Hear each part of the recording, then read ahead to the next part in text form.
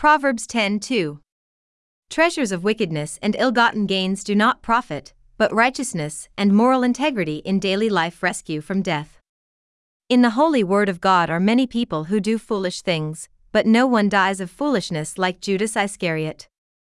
He wasn't Jewish Israelite, by his DNA, grew up in Israel, knew of God, and the promise of the Son of God Messiah coming.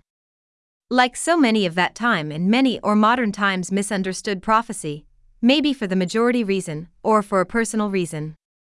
Even a person is driven by who or what they call their master. Judas loved Jesus, and spent years as his disciple, heard Jesus teach, preach, and saw him heal and raise dead bodies back to life.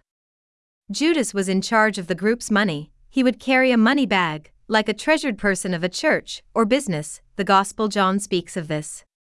Jesus knew the heart of Judas Iscariot. Even if he followed Jesus for long, Jesus knew Judas' true master was money. In John 13, the group knew Judas carried the money bag, but Jesus had just said one of them would betray him, and said it would be with one he shared a bowl to dip their bread at the same time. When Jesus said, "Go do what you have to do," the 11 others thought Jesus told Judas, "Go get more bread," but Jesus was saying, "Go betray the bread of life, and go serve the money you truly love." John 13:21-30. John 13:27. After his, Satan then entered him. Therefore Jesus said to him, "What you are doing, do it quickly." 28. Now none of those reclining at the table knew for what purpose he had said this to him.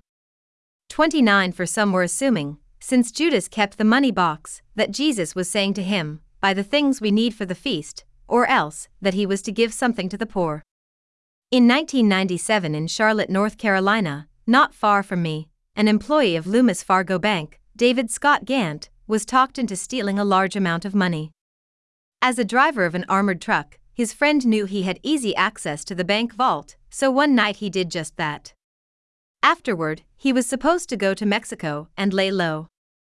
He and a friend stole $18.8 million because they were foolish in how they spent their millions, having very expensive cars in lower-income housing neighborhoods. They were all found, arrested, and put away.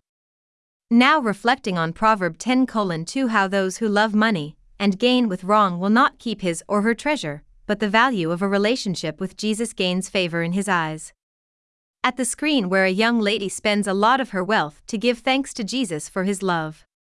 She washed his feet and head with very experienced perfume. Judas complained, saying it was a waste of money on this, it could buy food to feed the hungry poor. Jesus knew Judas's heart, and knew Judah didn't care for the poor, only about his greedy stealing hands, and told Judas to leave this poor girl alone. She truly knows his mission.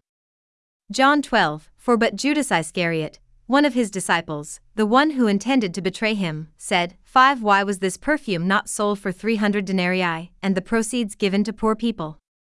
6. Now he said this, not because he cared about the poor, but because he was a thief, and as he kept the money box, he used to steal from what was put into it. 7. Therefore Jesus said, "Leave her alone, so that she may keep it for the day of my burial." The woman who washed Jesus' feet and head will always be remembered for Jesus more than worldly wealth. Judas, on the other hand, is remembered as the friend of Jesus who betrayed him for money he threw away, cause he knew he sold his soul for his master, money. The temporary wealth Judas gained from betraying the Son of God was used to buy the place where Judas hung himself then died, not to bury him, and just left out on the field for animals to eat his body. Wise godly people put their trust and wealth all in their love for God. With their trust and love righteousness is given, and the best gift, everlasting life. God bless you all. The Lord Jesus loves you, and so do I. Samuel J.H. Matthew 27:3. Then when Judas, who had betrayed him, saw that he had been condemned, he felt remorse and returned the 30 pieces of silver to the chief priests and elders, for saying, "I have sinned by betraying innocent blood." But they said, "What is that to us? You shall see to it yourself."